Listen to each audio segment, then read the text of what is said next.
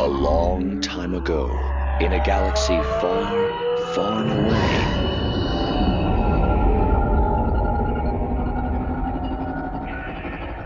You're listening to Star Wars Beyond the Films, the official expanded universe podcast of StarWarsReport.com. There is a great disturbance in the Force.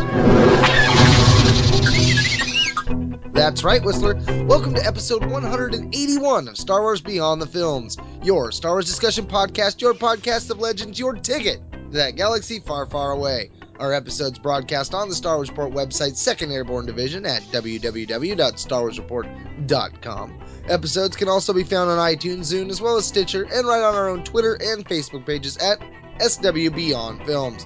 Hey, but enough about how you got here. Let's get this show started. I'm one of your hosts, the defender of the EU, the champion of the multiverse, the bipolar Star Wars fan, Mark Hurlman. And with me, like the Emperor's Wrath, the EU guru himself, the Count of Continuities, Mr. Nathan P. Butler. No, Wrath was a couple times ago when we were talking about why I don't talk politics online now. What? I'm not wrathful today. Do what must be done, Lord Butler. Yeah, or don't do what must be avoided, pretty much would seem to be the issue that time. Speaking of issues, obviously we're getting into what we talked about the last couple of times with how we're about to start talking about the Darth Vader series in this episode and the next, but I did want to point out something that might be of help to the listeners out there when it comes to these. You may have noticed that there was a recent release of the $5.99 as opposed to $4.99 first issues of Darth Vader and Star Wars as the so-called Director's Cut.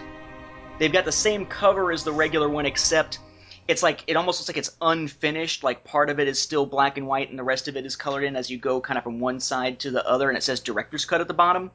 These are special issues that have the entire first issue in it, then the entire text script of the first issue, and then as you get past that, it shows you essentially sketches, or not sketches, the original black and white artwork from individual pages before any dialogue was added, before any coloring was added. You can get it for Star Wars #1 and Darth Vader #1. They are separate ones, though, so it's going to be about $12 to get both of them because it's basically $6 each. But one thing to note with those, as cool as they are, the added content is just the behind-the-scenes stuff. There's no commentary or anything with it.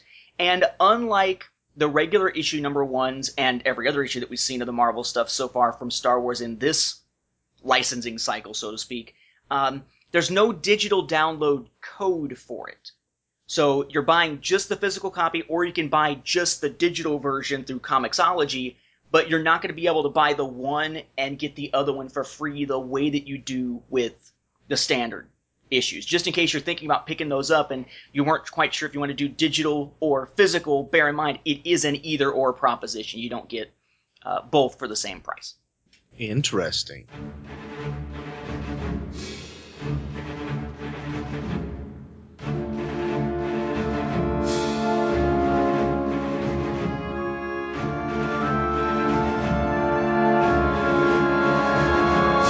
Here at Star Wars Beyond the Films, we ask the tough questions. Questions that have bothered you for a long time, or simple ones that have perplexed you on and off.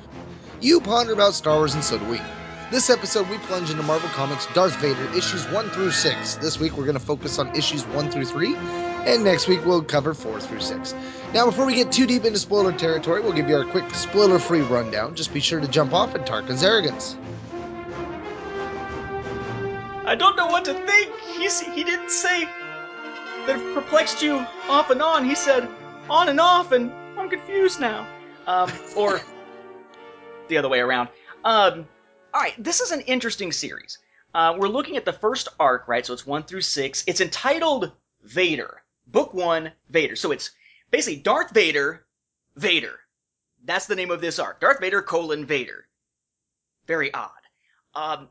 It's another of these series from Marvel that is essentially relaunching the saga, right? It's the first canon comics outside of Son of Dathomir that got carried over thanks to being part of the Clone Wars. This one actually released second after the regular titled Star Wars series, and it's written by Kieran Gillen, if I'm saying that correctly, with art by Salvador Larroca and colors, which does make a massive difference seeing the black and white art versus the colored art in the director's cut, by Edgar Delgado. And it's essentially, it's a 3-element or 3-act tale, essentially. The first couple sort of form a story, the second couple sort of form a story, the last couple form sort of a story. So you get the 3 acts that make up this 6-issue arc, though it doesn't really feel as quite as tight of an arc as what we got with the actual Star Wars series. I find that this one, I really liked it. It was fun. It was adventurous. It had some interesting twists and turns. The art is fantastic for the most part. It's definitely, I think, more fun and a better read than the first arc of Star Wars, the Skywalker Strikes arc. However, I find that I'm sort of feeling like there's a lot of contradictions with it. Like, for instance, the art for individual panels is gorgeous. But there are times when, going from panel to panel, it's hard to tell what the hell is going on. Because there is no narration and Vader is a man of few words, so the art really has to tell you what's happening panel to panel, and sometimes it feels like it skips just a little bit too much ahead, especially in, I think it was issue number 2, that I had to go back and be like, what the hell did I just see? And read the whole thing again just to know what was happening. It's also something that, when it does what it does that's very new by the time you get to the ending, it's very different. It's unexpected. It's something we've seen to a small degree before in the Legends continuity, but not to any huge degree, certainly not in your face like this. And it's a big deal. But at the same time, it's weird. Like, it almost doesn't feel Star Wars-y when we get to the end. It feels sort of generic sci-fi, or what if some kind of sci-fi story was trying to introduce something like the Force without actually introducing the Force because they didn't want to get into copyright and trademark issues with Star Wars. Except it's the Emperor doing it, not a company. So it was kind of weird getting to the ending. The other thing about it that struck me as odd is that just like the Star Wars series' first arc, this really is something that is enhanced greatly by reading both of them. By reading the first 6 issues of Star Wars and the first 6 issues of Darth Vader as they were coming out, or just reading them both basically back to back, or even hopefully, interweaving with each other, because there are instances in which there are flashbacks and connections between Darth Vader and the regular Star Wars series.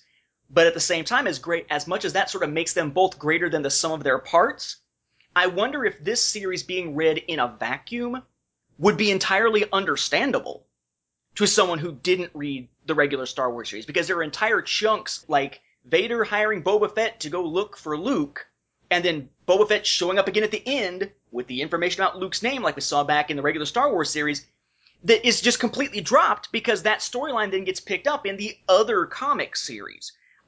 Vader makes a first visit to Jabba in the first issue of Darth Vader, and talks about how he has an official meeting coming up the next day, but he's there on personal business that day. But we never see that official meeting. Why? Because it's in the other series. So I'm not sure that someone could just read Darth Vader and get a clear storyline out of it, let alone the grand, interconnected story that you get by reading both of them. So it's good. And I really like it. I think it's better than the other one. But at the same time, it is this odd set of contradictions built into my way of looking at it at this point, now that I've read it a couple of times. Yeah, it's funny because for me, I actually like the other Star Wars ongoing, the one with the Skywalker Strikes. I actually enjoyed that arc better than this one. But that I didn't enjoy this one is not really the truth of the matter. I really enjoyed this one a lot. I just found this one really fragmented. So I think that question you have of, can you read this one by yourself? I think that's where I'm not enjoying this one as much, because I kind of feel like this one does suffer more from most of those little parts being told in the other tale. But I don't know. I think that this one's got a lot of potential, though. I think because of the way you mentioned it being a 3-act story, I definitely see it fragmented. Like they do like that Quentin Tarantino jumping around aspect, but I think it's allowed them to really set up a bigger picture.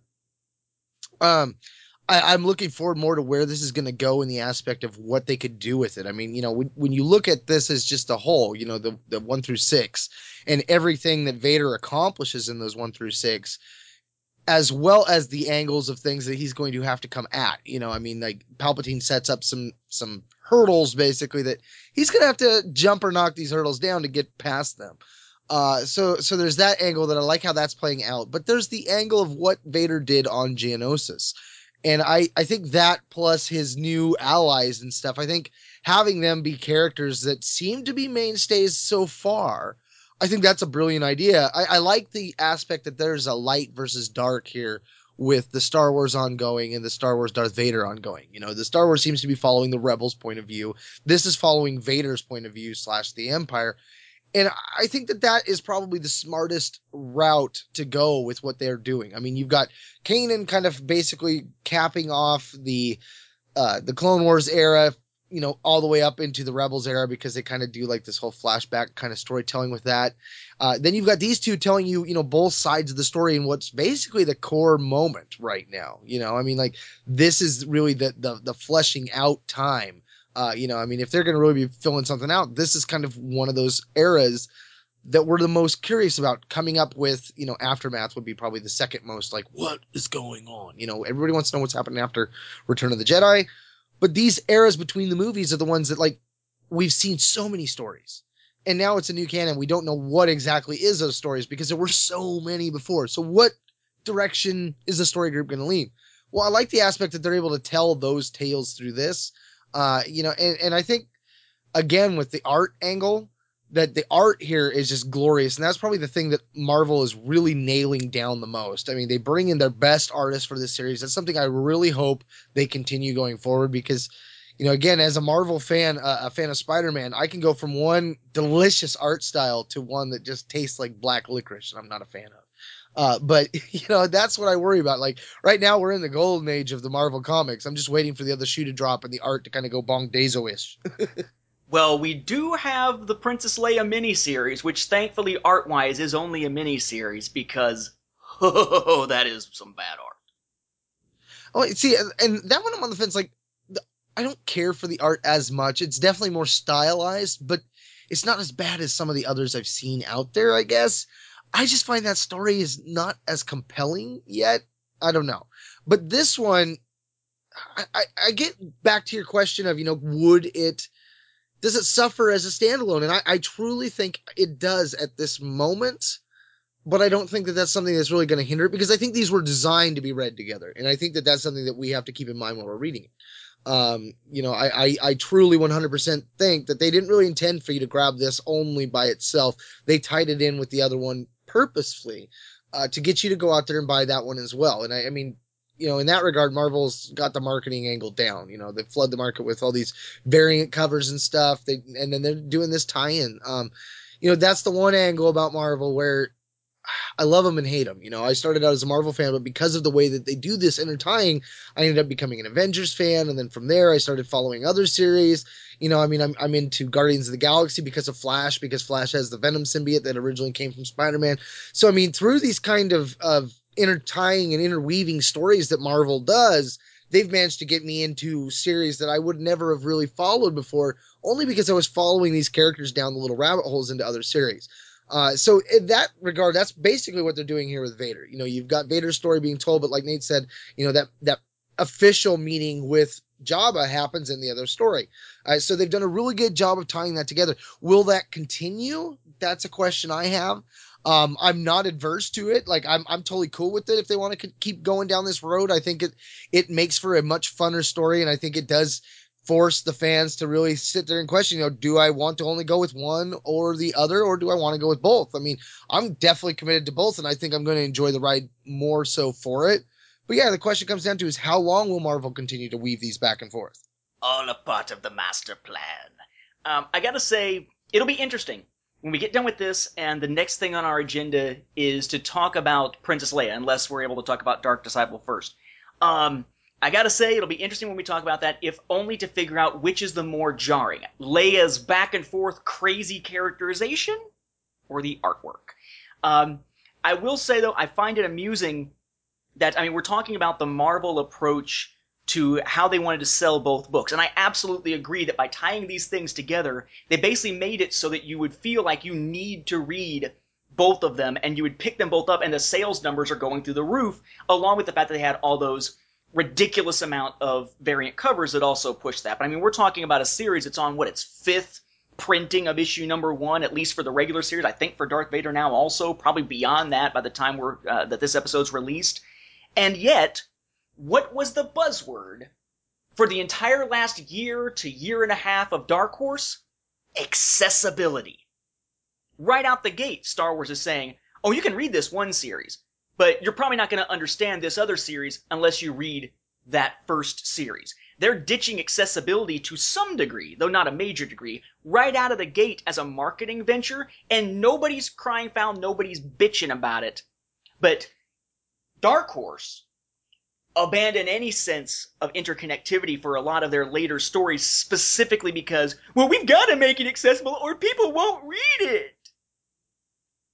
Yeah, they clearly dropped the ball in that regard. I mean, I think that was, it became a running joke in a lot of ways because of the angles they were using. I mean, it was like clearly they're just sacrificing good storytelling in the name of accessibility. It's like, you don't have to sacrifice one for the other, folks. Can I get an amen?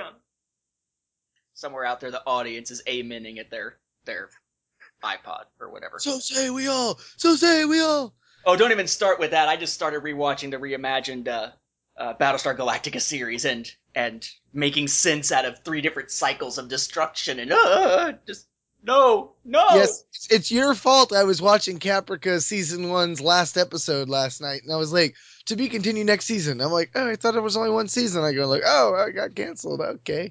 Oh, yes. I've been so confused by that series. We've analyzed their attack, sir, and there are spoilers. Should I have your ship standing by? Evacuate? In our moment of triumph? I think you overestimate their chances. Now consider that your spoiler warning, Beyonders and Sentients of all ages, because here we go on another adventure beyond the films. So we begin Star Wars Darth Vader, with, of course, another A Long Time Ago in a Galaxy Far, Far Away page, and a nice 2-page spread of Star Wars, Darth Vader's logo. A little bit odd seeing that logo as opposed to a regular Star Wars logo, but it works, and it's the same way that they really gave a cinematic feel to the beginning of the other series. And we get our opening crawl. Book 1, Vader, is a period of insurgence. Rebel spaceships striking from a hidden base on a moon of Yavin have won a shocking surprise victory against the rightful reign of the Galactic Empire. You gotta love how they're writing this from the Imperial perspective, whereas the one for the other series is from the Rebel perspective. The Empire's ultimate peacekeeping force, the Death Star, was destroyed due to an unforeseen design flaw. Without this deterrent, the rule of law is in danger. Chaos looms. The 19 years after the vanquishing of the Jedi and his painful rebirth on volcanic Mustafar, Sith Lord Darth Vader has faithfully served his master, but now he has failed the Emperor and must pay the price. That'll be $2.25 and a side of fries. I was just thinking of South Park. That'd be a $3.50 or whatever it was that he kept saying. We don't get an opening with a spaceship in this case. We actually start at the familiar Jabba's palace on Tatooine, where we see Darth Vader walk in by himself as the gates open. I really kind of wish they had shown the gates from the outside so we could see, are these the Blu-ray gates that are so freaking huge on the outside and teeny tiny inside? Or not? Because apparently right now with current canon, it's that whole reverse TARDIS effect. Bigger on the outside when it comes to the gates of Jabba's palace. Yeah, I think it has to be. I mean, that's clearly the images it brought forth from my mind was that seeing, when it lifts up and you see R2 and 3PO waddle in.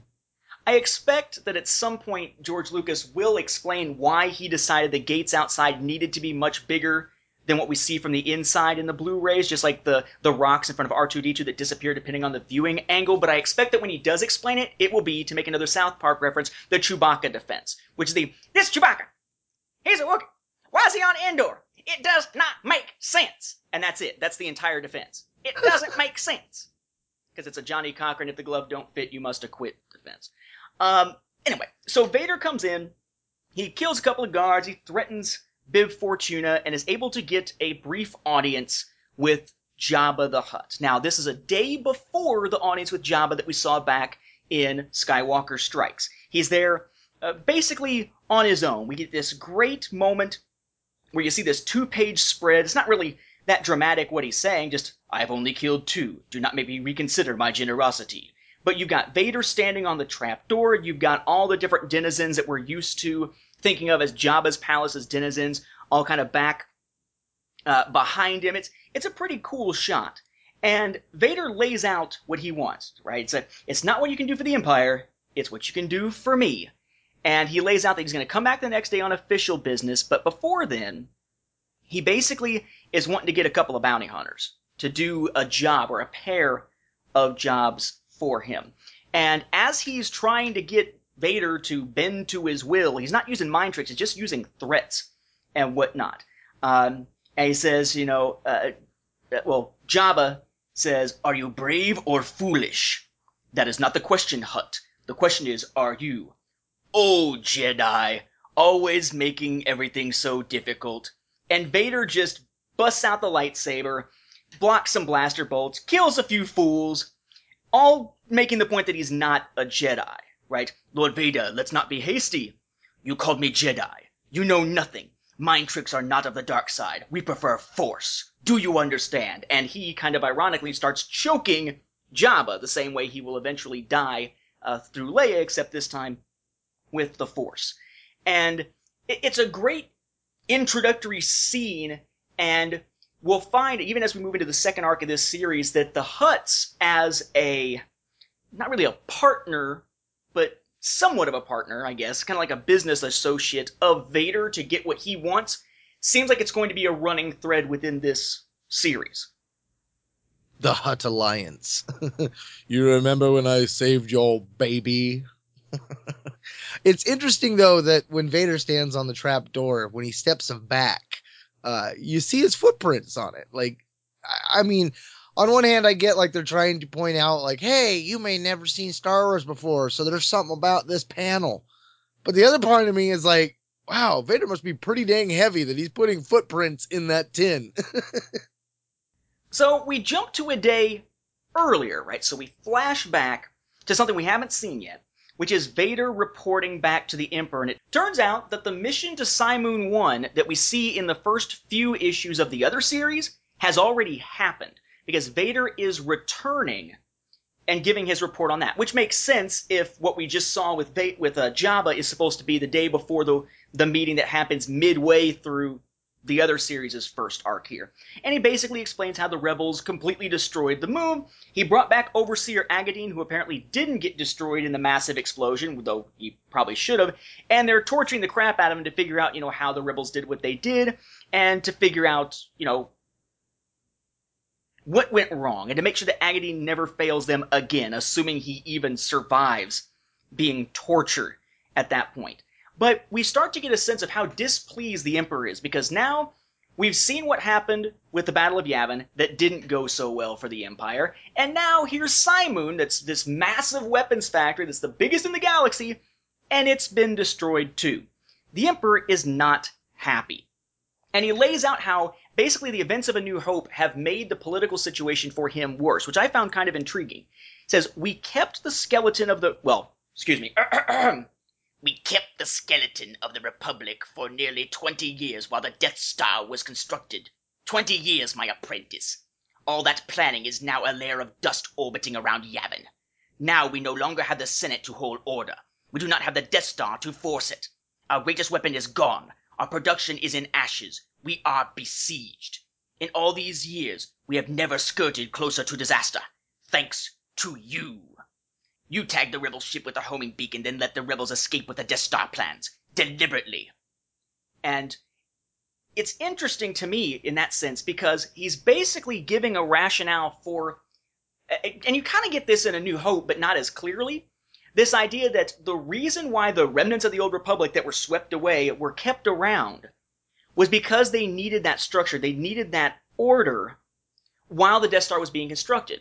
And they were able to sweep it away and disband it because, as Tarkin gets into in A New Hope, they were going to have the Death Star to keep the local systems in line, right? Fear of this battle station. Except now that's gone, and they've gotten rid of the Senate.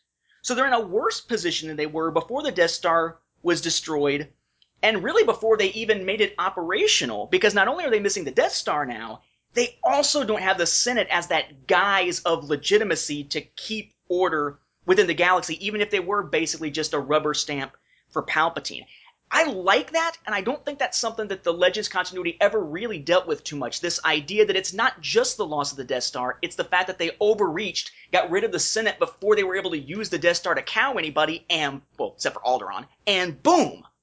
Now they've got a double whammy, and the Empire is even weaker than they were prior to A New Hope.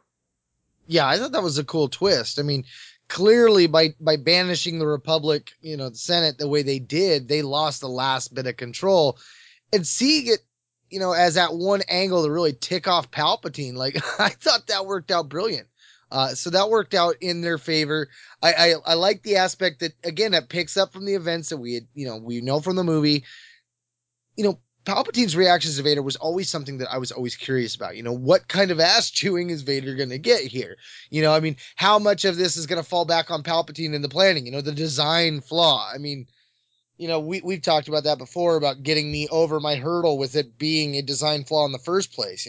Did it need to be something the Rebels hid in there, or was it just, I believe it was you who put me on the path of ease with it being a chain reaction.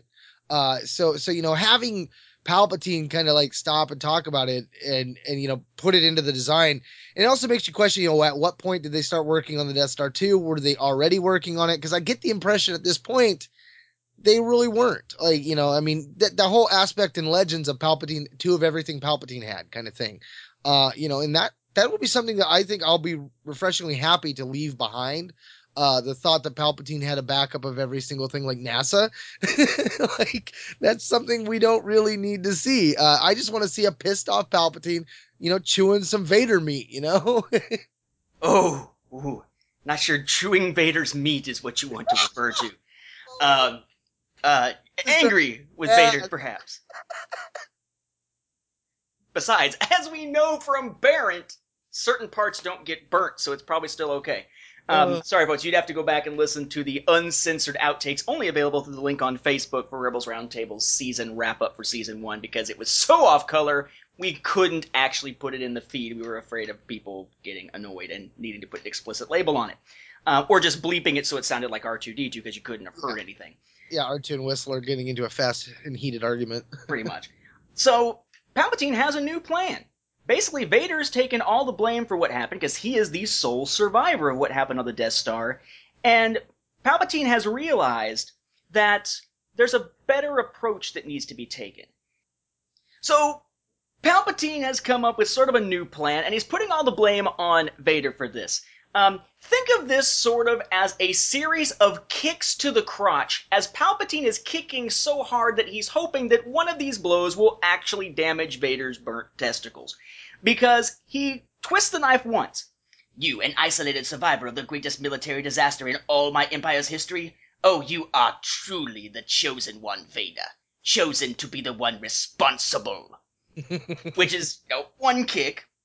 And then Palpatine realizes, or has realized, that there's a better way, and it's actually an opinion expressed by somebody we saw in the films. You think yourself so clever, but approve yourself a blunt instrument far better to be wielded than to wield.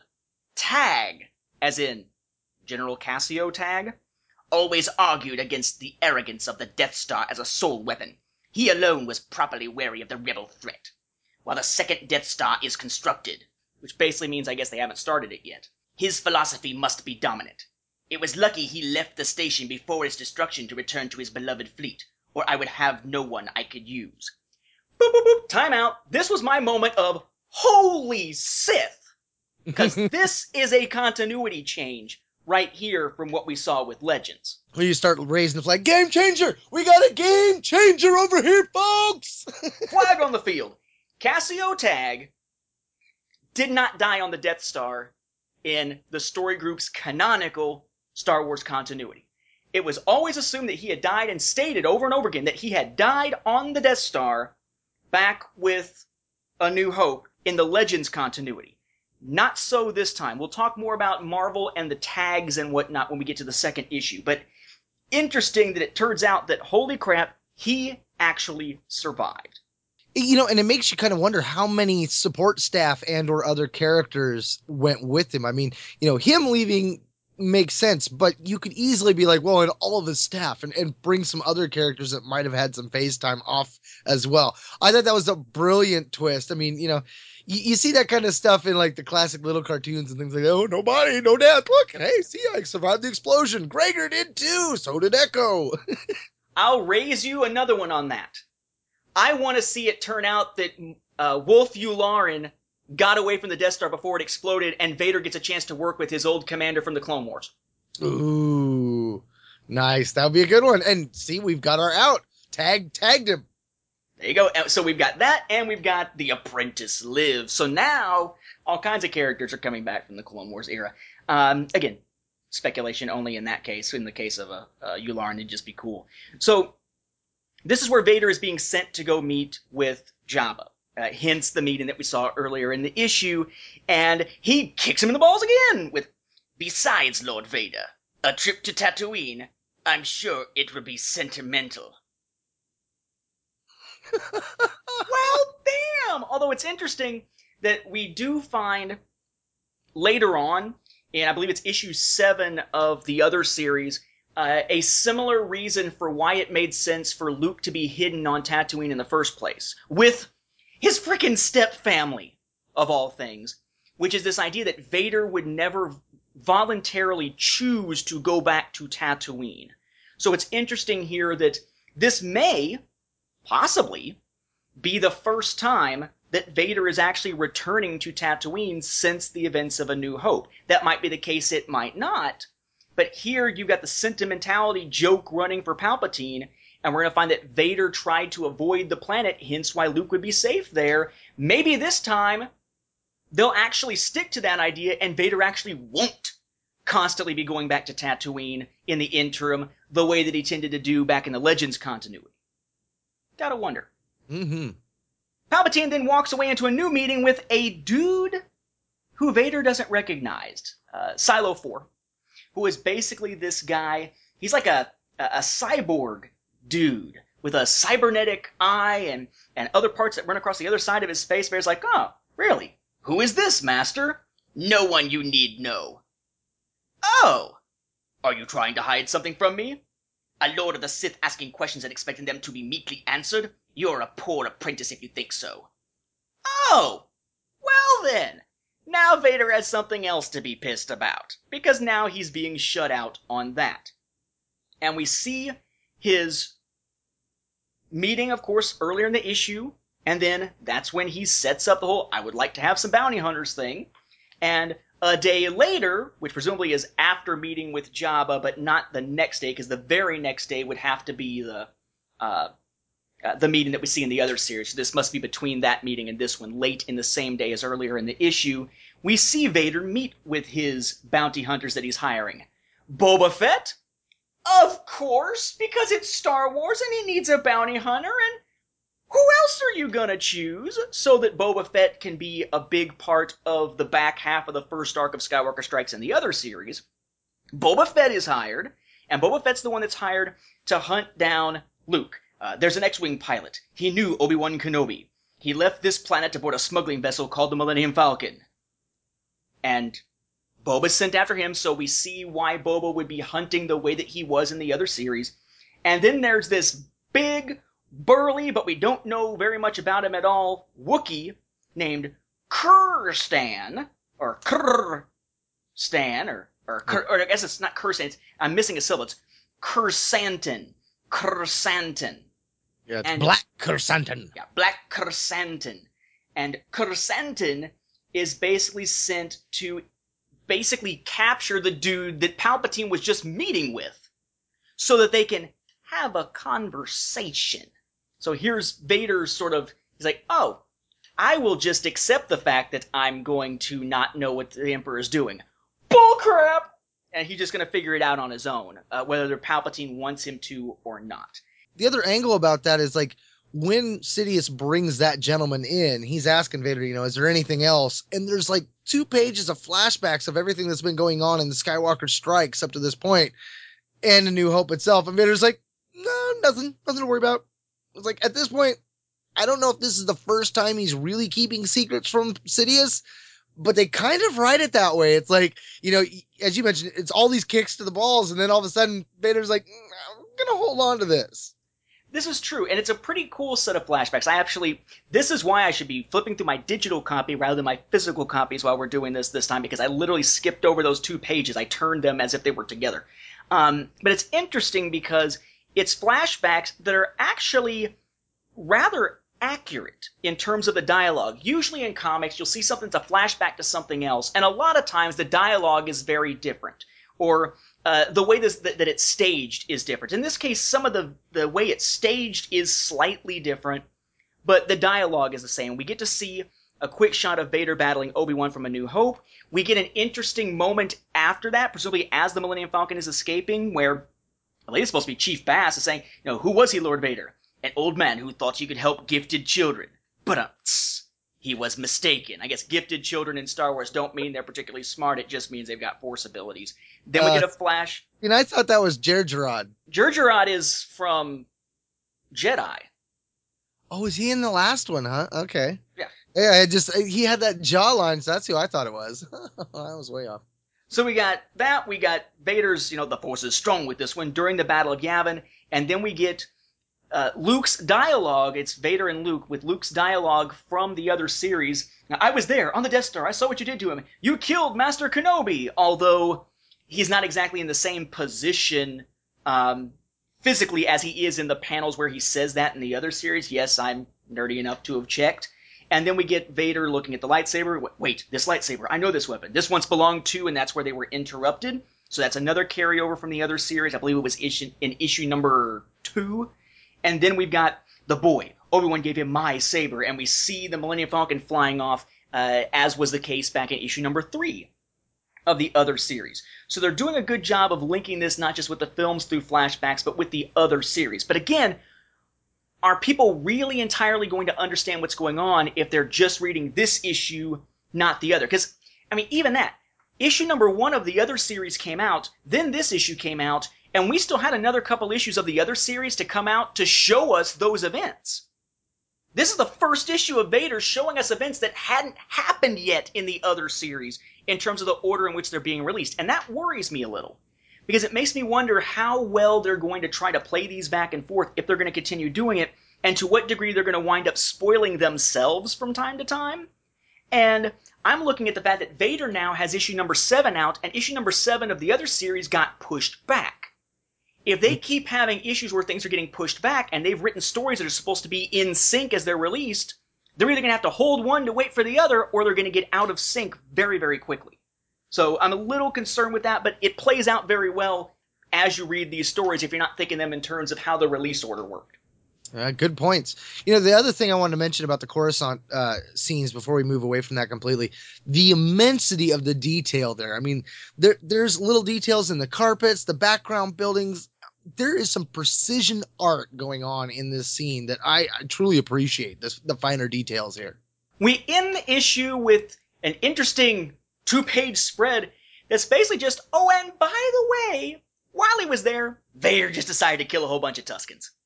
Just for the hell of it. Delayed rage.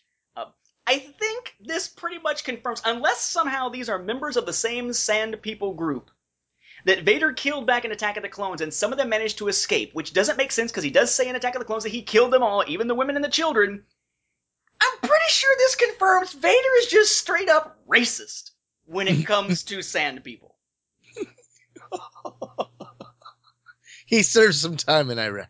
He is the space Hitler when it comes to the Sand People. And the Sand People are apparently the space Jews in that scenario. Although, there's a desert backdrop that somewhat makes sense with Middle Eastern history. Anyway, suffice to say, Vader kills them, and thankfully, I think, because I didn't really want to see him spend even more time standing around on Tatooine, thankfully we jump ahead into what almost feels like a separate story for the next issue. Book 1, Part 2, Vader. Again, is a period of insurgence, the Empire's ultimate peacekeeping force. What? The Death Star was destroyed due to an unforeseen design flaw. Without this deterrent, the rule of law is in danger. Chaos looms, as was the case in the previous issue. Due to his responsibility for the disaster, Darth Vader has fallen in the eyes of Emperor Palpatine. Grand General Tag is to command the response to the rebellion. Unknown to the Emperor, Vader is quietly pursuing his own interests, the mysterious Force-strong pilot who destroyed the Death Star. And we pick up with, basically, there is a cargo that's one of the cargoes for the Empire that Vader negotiates with Jabba to get in the other meeting from the other series. Right? So that negotiation's been made. This is one of those cargoes, and it's being attacked by raiders. And Vader gets involved in the fray using his TIE Advanced Starfighter, of course, like we see in Rebels and like we see in A New Hope. And we get some very interesting strategy and philosophy discussion between him and General Cassio Tag, or excuse me, Grand General. I almost made the same mistake Vader did. Grand General Tag. I like the Grand General as opposed to Grand Admiral, because he was a general, not an admiral initially, given his branch and all. And I love the philosophical conversations that they have about this. He says, for instance, in times of unrest, it always peaks. That is, attrition rates. In the wake of disaster, of the Death Star, this is entirely normal. I look at the state of the Empire and think, how many Super Star Destroyers could we have made with the resources we threw into Tarkin's folly? Tarkin had vision. You have graphs. I have graphs and command. My plans may not be as glamorous or grand as yours or the departed Tarkin's, but they work. The Starfleet is a sea. It is endless, cannot be beaten, and given enough time, turns even the strongest rocks into sand. Our larger plans cannot be based around any individual asset. Not a Death Star, not you, Vader. Such assets are best used, if you'll pardon the phrase, as a force multiplier. And he later goes on to say, in time, you will understand that this is all for the best. You should think of yourself, that is Vader, as your lightsaber, a singular weapon from an older time, and one that is dangerous to everyone around them without a skilled hand to wield it. In time, you will understand that I am the skilled hand you've been waiting for. I think this conversation perfectly sets up me to sit back and say, holy crap, Tag rocks. I mean, Tag isn't, Thrawn genius where he can see everything as if he's some kind of, like the last Highlander or some crap. He actually is a brilliant strategic mind, and his arguments make sense. He is a practical, solid military commander with a vision for what the Empire needs to do to succeed. I have never given this Tag, or any Tag, which we'll get to momentarily, that kind of respect as a character previously. Yeah, Tag's got the Wolf Yularen or the Gilead Paleon style to himself. I thought that was cool too. It's interesting that he's calling the Death Star Tarkin's folly. I kind of wonder if that's like a name that's catching on in the Imperial fleet right now. The other thing that was interesting too is that in the crawl, they are referring to the peacekeeping station as the Death Star. And I always get a kick out of that because I'm like, it's funny to think that the Empire would ever use that term for this station. Like, the planetary peacekeeping space station, things like that, mobile defense force, things like that I could see, but the Death Star. Don't worry, citizens of the galaxy. We have a Death Star to protect you. Don't worry about anything but death from our star. Like, I don't know. Don't worry over 4th of July weekend, ladies and gentlemen. We are going after ISIS with the newest weapon in our arsenal. I call it... Look, there. Fuck you, ISIS. Yeah, I mean, that's just the one that really gets me, like, I don't know. I mean, so hearing Tag call it Tarkin's folly at this point, I'm like, okay, that's like, I wonder if that's a tongue-in-cheek reference that everyone's using now, because they're all like, ha, Death Star. Yeah, it's dead, all right. So we find that basically this Corellian Corvette ship that was being used to raid the Imperial shipment, it was robotic. And they're able to basically refit the inside of it and camouflage it enough that they're able to use it to track down the base that these pirates are operating from, or these rebels, pirates, whatever you want to call them, are operating from. But Vader will not be alone. He has an adjutant with him, a little assistant type guy, who in a sense is also there to keep an eye on him for Tag, named Un-I. Odd name, Un-I. More bizarre than most of the other names that we get throughout this particular series. Vader does a quick checking the systems and everything. Unai makes a note here. Oh, there's a communications here log with a bounty hunter named Boba Fett. It's a private matter. I'll explain when we return. As soon as he says it, you're like, oh crap, Unai's dead. Unai gonna die. You was thinking Unai gonna die? Yeah, pretty much. And Vader brings a droid with him, which is, the droid winds up playing a major role within the issue, but he's one of those things that I think a lot of times within the action and the artwork, sometimes it's easy to lose sight of him, which I think is the trouble that I had. So the ship carrying Vader, carrying some stormtroopers, carrying Unai and carrying the droid shows up at that base, that pirate base. And as Vader goes in, we see the droid activating a terminal nearby. And we see a quick battle sequence where basically, the defenders are screwed. They've got droidicas, they've got their own blasters, but they're screwed. They're facing Vader and they're facing stormtroopers. Vader's just going to tear them up by turning missiles back on the droidicas. They're going to get wiped out. Now, in the process of this attack, you're seeing these intercutting scenes with that droid. We see it accessing a terminal. We see it going outside the ship, traveling all the way to another terminal, and then traveling back to the original ship. And you're like, oh, well, what is it doing? And we see Vader in the midst of the battle then, after the droid's completed its mission, with Unai going into like a command center type area, like a security station type area within that pirate base, and downloading some information. They then take off, figuring that everything is good to go.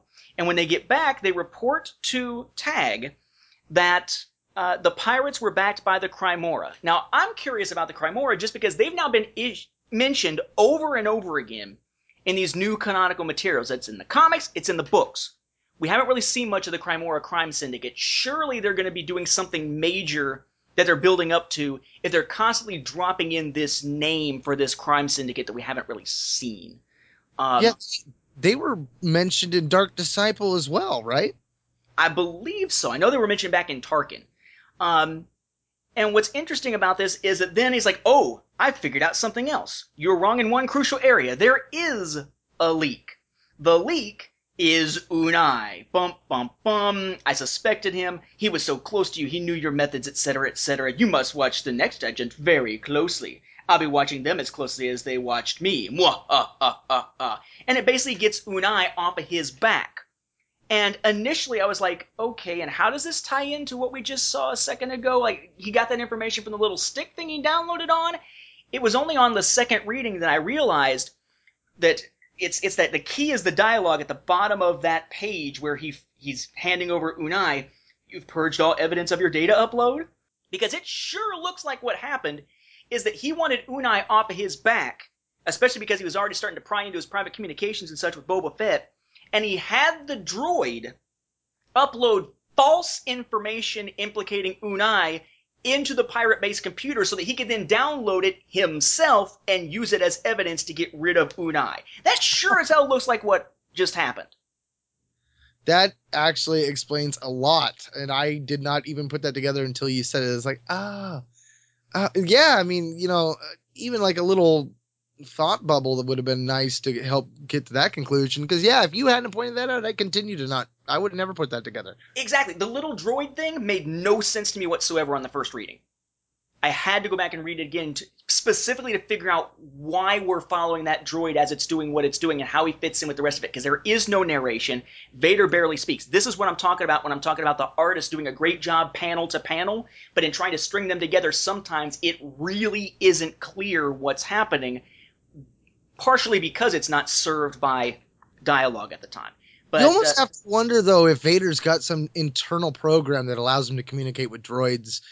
Kind of like in A New Dawn, Vidian, how Vidian was able to do it. The internal communications. Like, that would make Vader a hell of a lot more scary, knowing that he's able to just be having full-on conversations and never speaking. You're like, oh, he's plotting my death right now, aren't you? Say something! Just say something! Why don't you ever talk? I don't trust you, man! What are you doing behind my back? Like, oh, that'd be a fun angle. Yeah, but then all of his friends would be droids, and his conversations would become creep, Hey, look at the nuts and bolts on her. Just not sure about that. But he's not a good friend to the droid, because the droid, he then sends out the airlock to self-destruct. Again, because it's a way of having, the loose ends closed off, essentially. And Vader's realizing that really no one around him can necessarily be trusted to do his will as opposed to the Empire's or Tag's or whomever's. Which brings us to, as Mark was mentioning, so the gathering of his own team as we move into issue number 3, the last issue we're covering for this specific episode. We'll cover the other 3 in the next. So we move into issue number 3. Turmoil has engulfed the Galactic Empire. After the destruction of the Death Star, the disgraced Sith Lord Darth Vader has been demoted by his master, only to have his control be taken by Grand General Tag. And when Vader discovered that a mole has been leaking information to pirate raiders, it was made clear to him that no person can be trusted. Unknown to Emperor Palpatine and Tag, however, Vader is also quietly pursuing his own interests, the mysterious Force-strong pilot who destroyed the Death Star, and the identity of the stranger who is conspiring with the Emperor. But for this, he will need his own personal secret forces. And we pick up not with Vader, but with the mysterious woman known as Dr. Aphra. I really wish they would give this woman a first name, because just calling her Aphra all the time when I'm summarizing these for the timeline feels weird. It's like, I mean, is she supposed to be like Madonna? No, she's like McStuffins. Doc is her first name. No, I'm thinking it's more like, it's a name that maybe means something. Maybe Aphra means it's something like Madonna. Okay, that was the singer's name, or I guess is, she's still alive. That's her actual first name. Madonna, as in like Mother of Christ, as in Mary the Virgin. With her last name, her real last name, Ciccone, Ciccone, which I believe roughly translates as I'm actually the exact opposite of a virgin. Something like that. Maybe there should be some kind of name attached that someday we'll realize, oh wow, there's something important about why we only know her as Aphra. But it seems weird to have just the one name to me, especially given that she's becoming a major character. The interesting thing about this is the one comic so far of this series I have the physical one, because when I went down to the comic store, my comic guy was like, hey, do you have this one? This one's going to go fast. And he's like, they're introducing a new character. It's a new female character. And I was like, oh, okay.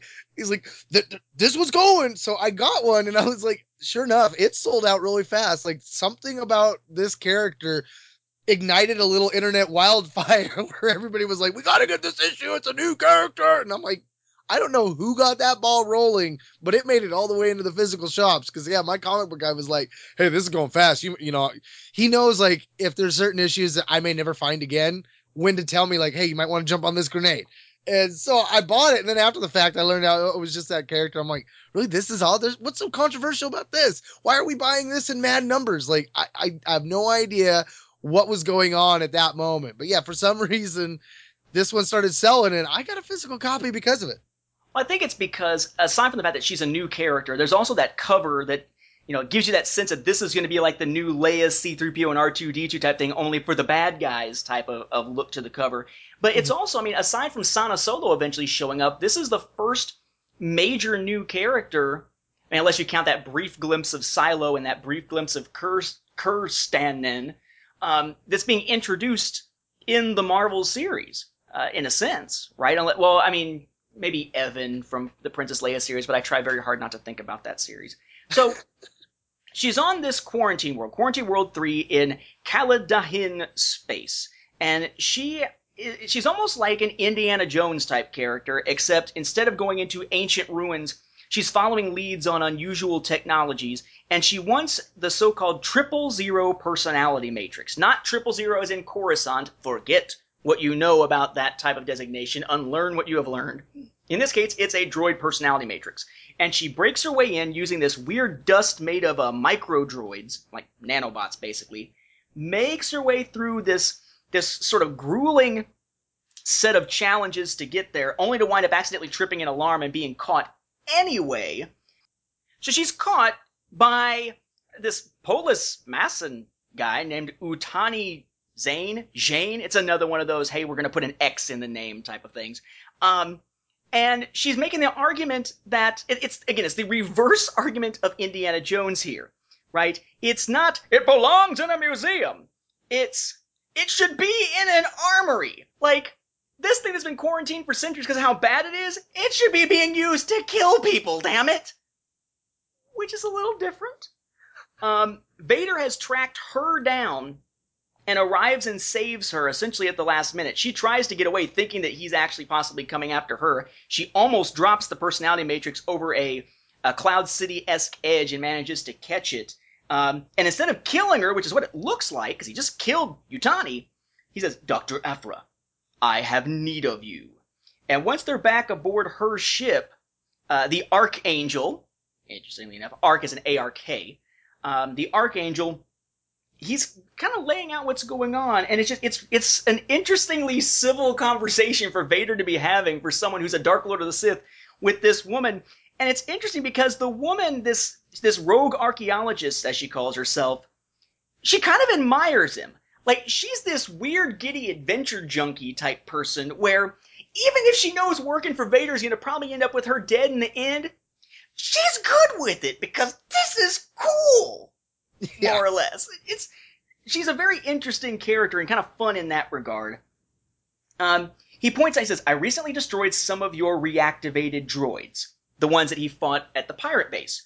They impressed me. So now he's wanting them, that type of droid from her. She asks how he found her, and we get this crazy quick set of flashbacks that aren't anything we've seen before. But basically, it's just Vader killing a dude, killing a dude, killing a dude, killing another dude. And she's like, actually, I don't want to know, do I?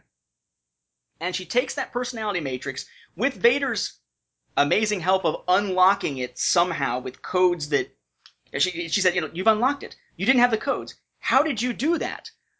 I'm assuming that is supposed to be just his great technical prowess as Anakin, unless we eventually find that maybe Vader helped design this at some point, but that wouldn't make sense if it goes back centuries unless somehow, he helped quarantine it or something. It just is odd. But he somehow knows how to break the encryption. They take it, stick it inside this protocol droid, this like dark gray silvery protocol droid that now is known as 000.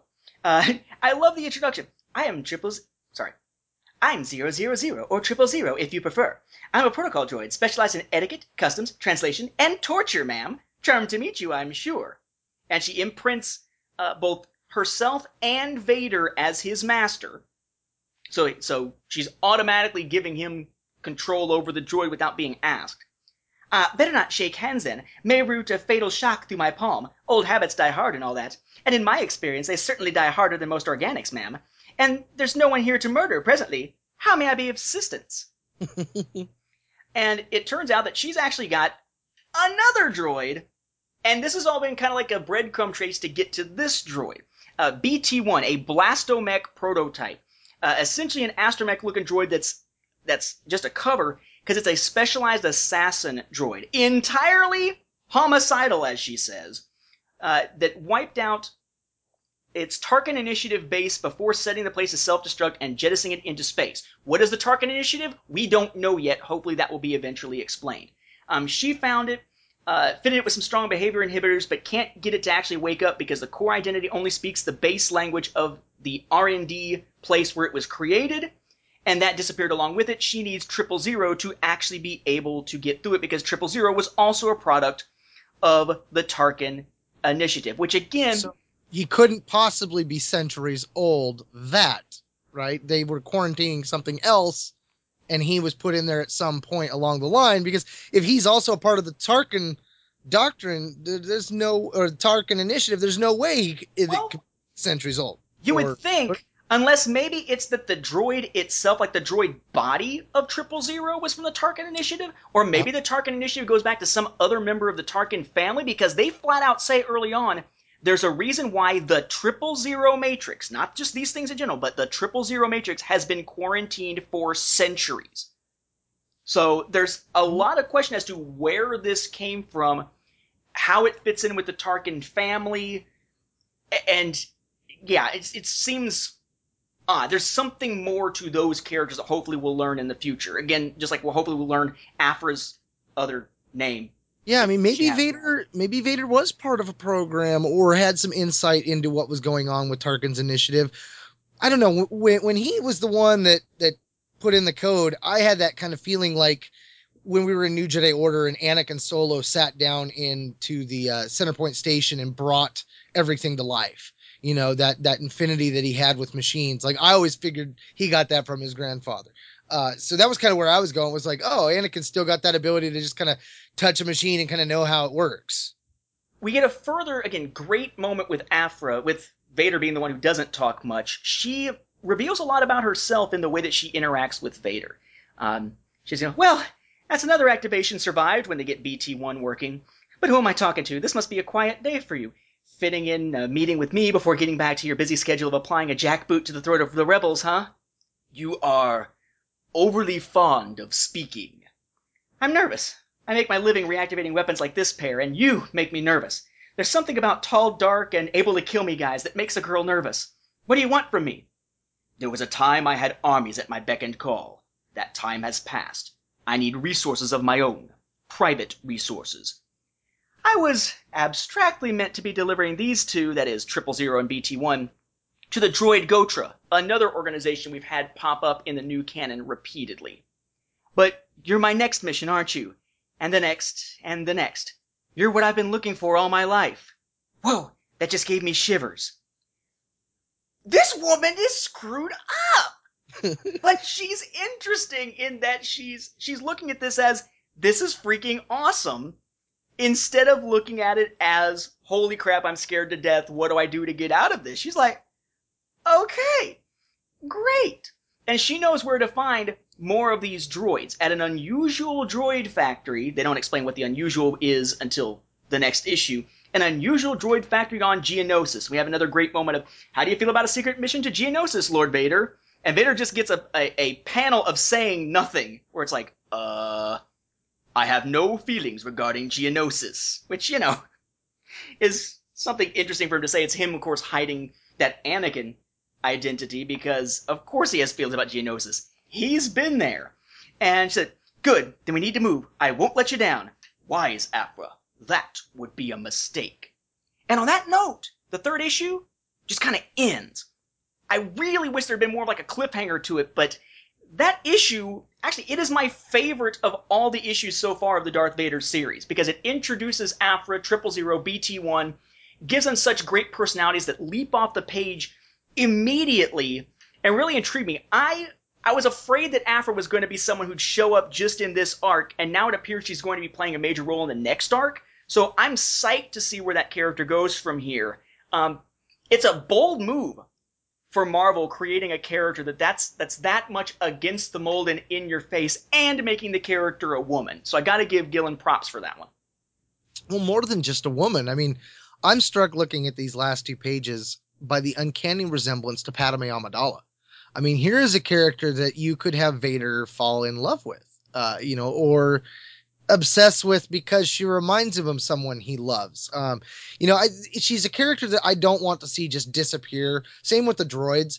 And you mentioned her being like an Indiana Jones character. She flat out is Indiana Jones. I mean, when you look at those opening scenes where she's running and once she trips the alarm, I mean, there's a moment where a panel drops down above her and a droid Dakar starts rolling down a la Indiana Jones in the Temple of Doom, and she immediately turns and rolls and jumps through the door as it's dropping last second. The old Indy, I mean, all it's missing is her reaching through and grabbing the hat. I really like the fact that she keeps saying she's a rogue archaeologist on top of it all. That there's definitely that angle. But she also has that mad scientist angle as well when she's working on the droids and stuff. So I love the twists to the character. I really hope she's a character that stays around, as the droids too. I would love to see them, even if her and those two droids end up becoming like Vader's little special unit, like NCIS or something, where he sends them off on their own missions. I'd be okay with that. These are characters I want to see stick around. I think the danger about having a series called Star Wars Darth Vader is that you could potentially focus on Vader too much. Rebels was very aware of the fact that they don't want Vader to become that mustache twirling villain that never catches the bad guys. And I think anytime you have Vader prominent, unless you're constantly making him just, the Luke Skywalker post New Jedi Order Superman character where he's just ungodly powerful and no one can touch him, unless you're making every story like that, you run that risk of making him that constant, always in Palpatine's, crap list, that character. And that's the character you don't want him to be, because that's what Legends in a sense kind of did to him. We saw him always go up against people and fail time in and time out, and Palpatine was always chewing him out time in and time out. That's an angle I hope that we don't see. So if they focus more on these three characters, bring them more into the fold, give them more missions and stuff where we can have page time on them while Vader's doing other things and stuff. I think that it will help the global story of Star Wars in the regards of Vader's character, because I think that's the dangerous part when you've got a series focusing on him, is you could really show too much of him and really destroy the image of him as that almighty villain. I mean, they really got to tiptoe that line carefully, and I think she's the key to doing it here. Oh, I absolutely agree. It's the supporting cast that are going to make all the difference in this. There need to be interesting supporting characters, but not just people for him to go up against. There needs to be some on his side, and Aphra, 000, and to a lesser degree BT-1, because it doesn't really do a whole lot yet. They are major steps in that direction. I was kind of grumbling initially when it was, we're on the first issue and Boba Fett's already here. And we know from some of the solicitations he's gonna be in later issues of Skywalker Strikes. Wonderful. We're already back to the frickin' Boba Fett well, where, we're gonna buy it because it's Boba Fett, and Boba Fett is cool because Boba Fett is Boba Fett, which is an idiotic reason to think that he's cool, because he's him. But thankfully, his is only a brief appearance, and when they actually start building supporting characters, it's them. And it seems like even Chrysanthemum, the Wookiee, may be able to grow in that regard, because he does show up, as we see in the first issue of the next arc, as a possible individual working with Aphra, whether for Vader or aside from his interests. I think for Vader, but we can't really tell by that first issue just yet. So it's interesting that they're building this set of new characters that are actually getting a chance to develop, and develop well, quickly. I just wish we knew her first name, which is why it's kind of weird that we don't know her first name when she is such a prominent character in the series, seemingly from there on out. Now, one thing I want to get into with this, before we leave this episode and these 3 issues, is the tags. It's interesting to me that it would be Cassio Tag, of all characters, not Mahdi, not Yularen, but Tag, that Marvel decided to bring back for this new canon, or the story group approved, maybe the story group dictated it, whatever, to bring back as this new Grand General character leading the Imperial forces. Because Marvel has an interesting history with the tags. Marvel produced, for those who don't know the context of it, I'm sure you know at least most of the context of it, Marvel produced Star Wars comics that weren't meant to connect with any other media out there, like the novels and whatnot, back in the 70s and 80s. They started in 1977, ran all the way up through 1986 with their main series, 107 issues, a 4-issue Return of the Jedi miniseries, and 3 annuals. They also had a Droids and Ewoks comic series, or 2 comic series, Droids and Ewoks, under their Star imprint for young readers based on the cartoons that ran into 1987. And then when they ended, we had in 1987 and 1988, very, very briefly, the Blackthorn Star Wars 3D series, which then led to a 3-year gap with no Star Wars comics. Actually, more like 2 full years with no Star Wars comics, 1989 and 1990, before we got 1991's Dark Empire, that then was part of that official continuity, now the Legends continuity. The Marvel stuff was eventually brought back into the continuity in the early 2000s, but initially it was sort of a standalone thing. But it was Marvel that was really pushing it in terms of comics. Eventually there was the newspaper strips, but not quite as early as the Marvel comics were. And in the Marvel comics, before the events of The Empire Strikes Back, you get this character of Orman Tag, Baron Orman Tag, and the building up of Tag Co. and the Tag family as like this nobility in the galaxy far, far away, in the Legends continuity now, who had this massive company that is a major supplier and affiliate of the Empire. And Baron Orman Tag was like the family leader. And he was a weird character in that he had lost his vision in a battle with Darth Vader, where Vader used his lightsaber to blind Orman. And Orman now was using these big funky glasses called cyber vision goggles to be able to see. Think Geordi LaForge before Star Trek The Next Generation ever existed. And he had created his own lightsaber to eventually battle Darth Vader someday to get revenge for his blinding and usurp his place in the Emperor's eyes, even though Orman didn't have any Force sensitivity. He was just becoming very, very good with the lightsaber. It's actually him that Luke has his first lightsaber duel in the Marvel comics with, not Vader.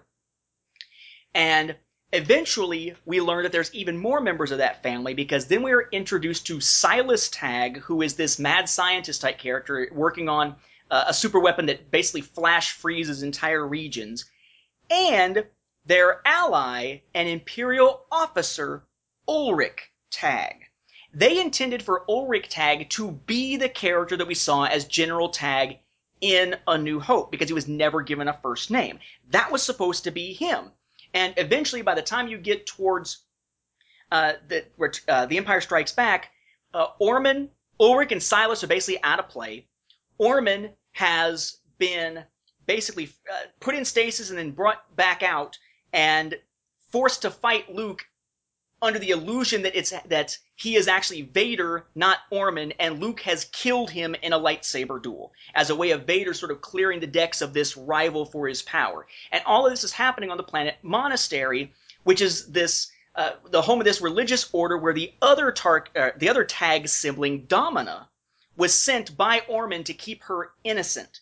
Except now she's just seen her brother get killed, seen what happened to the rest of her family, heard the lies that come from Vader, and she's willing to side with Vader against the rebels, even though Orman, the brother she liked, hated Vader.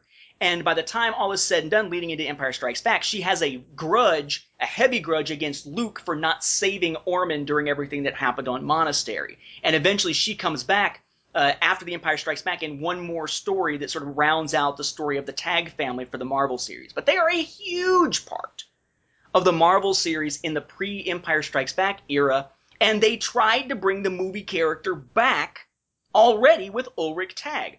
It was only later when the official continuity or the Legends continuity developed that they then said, no, Tag actually died on the Death Star. Ulrich would have been a different character if in the Legends continuity, because it wasn't in there yet. And the name of the guy actually on the Death Star was Cassio Tag.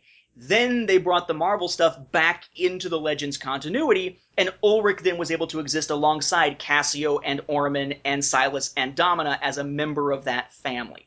So it's kind of interesting that one of the first things that Marvel does is sort of go back to one of the things they did before, which is we're going to take the Tag from the movies and bring him back to life.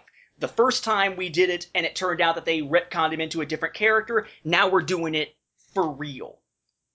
I love the symmetry in that, but I wonder if it's going to be lost on a lot of people simply because most people aren't quite as versed on the early Marvel stuff from the 70s and 80s. I'd like to think that is something you can only get on Star Wars Beyond the Films.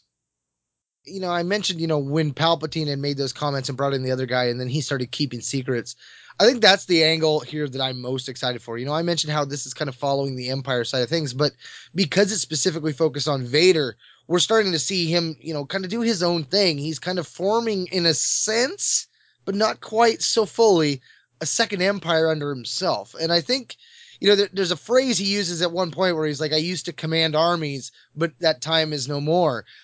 And, I like that we're starting to see he has his own agenda and he's starting to bring in his own resources and stuff. And I think for me, that's where I get confused because, you're seeing this laid out like breadcrumbs, and you're just seeing like one crumb. You're like, oh, what is that? It's not until you step back and you see, oh, it's a trail of breadcrumbs. And you start to put the full picture together that you start to appreciate what's going on in this series.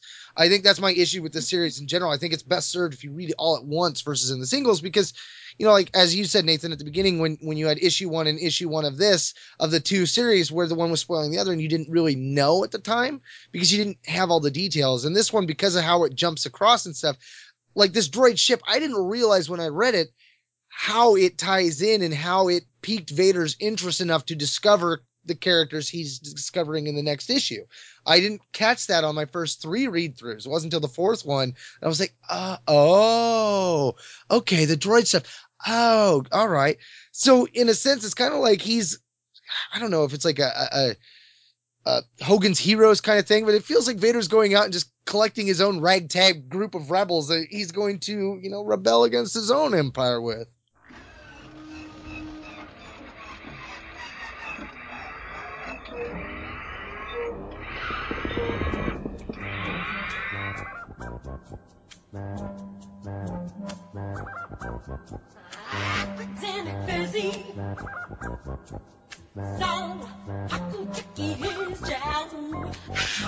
Now that about wraps up this episode of Star Wars Beyond the Films. We'd like to thank you once again for hanging around with us as we ponder on sharing our fandom. Remember, you can always listen to our episodes streaming online on the Star Wars Report website, Second Airborne Division at www.starwarsreport.com. Episodes are also available on Zune, Stitcher, and on iTunes, which we always encourage you to leave us a review while you're at it. You can also find links to our episodes on both our Twitter and our Facebook pages at SW Beyond Films, or just type in Star Wars Beyond the Films in the search bar. Hey, but no matter how you get there, be sure to like our Facebook page. It's one of the best ways to interact with us, our own home one, if you will. Not only can you post comments to us about the show, we love interacting with you fellow fans, so if you have any Star Wars and or Legends questions, or you just want to comment about a past episode, fire off. You can always email us directly at swbeyondfilms@starwarsfanworks.com. Now, lastly, before we go, we wanted to mention to you our sponsors, Audible. If you go to www.audibletrial.com/Star Wars Report, you get a free trial run of audible.com to see what they're all about. Our sponsors have more than 100,000 titles. You can explore the Star Wars expanded universe or any other genre without risk of being stuck with a book you flat out hate, because Audible members can exchange any book within 12 months, that's 1 year, with no questions asked. So in this digital age, if you're thinking of making the switch from the page to the audiobook, Audible just might be right for you. So, once again, for Stars Beyond the Films, this has been Mark and Whistler. And Nathan. Saying thanks for listening, and may the Force be with you. And don't quote us the odds that this series will continue to be this good, yet maybe actually be easier to read by itself for people who don't want to read that other series. What are the odds that this will just be a compilation piece to the ongoing Star Wars, all the way to its end?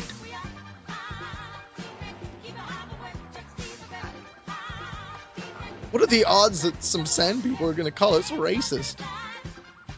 Hey, we're not the racists. It's Vader that's racist. It's the white man in the black suit. Excuse me, we're not sand people, we are Tusken Raiders. And we are not masked, we are visually hidden.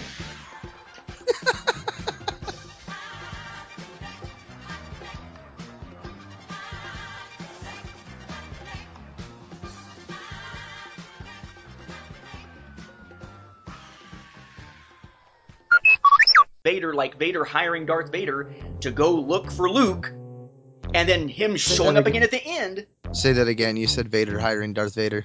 Oh, sorry. For the 19 years after the vanquishing of the Jedi and his painful rebirth on volcanic Mustafar. Say it again without saying Mustafar or whatever the hell I just said. You tagged the rebel ship with a homing beeping. A beeping? You think yourself so clever, but you have proved yourself. Oh, hold on. Before you get that, I'm sorry. You have to touch on this panel, Nate. The Chosen One panel. Oh, okay. You've got to say it in the voice, because it's just like a good one. Well, I love the fact that he pointed out you're chosen. Okay, yeah, I'll point out each of the different ball kicks by Palpatine here for you. Yes. Okay. Speaking of testicles, okay. Vader is also quietly pursuing his own interests. The mysterious Force-strong pilot who destroyed the Death Star and the identity. Of course. I don't know who you are. And I sweet. Okay. No, I do not need a Swedish maid pump. Madonna? No, she's like McStuffins. Doc is her first name. Hang on just a second. I had a bad joke, but I need to look up something real quick. See, you don't have kids. That was a bad joke. That was a bad joke? That was a bad joke? That was a bad joke. You don't know Doc McStuffins? I have no idea who that is. Oh, no. Okay, it's only tickle a little. Okay, I talk so much that stuff just starts happening. Talk so much. And I'll put these comics away while we're waiting. Damn, other issues of that there other series away so I can just leave out the one that's pertinent.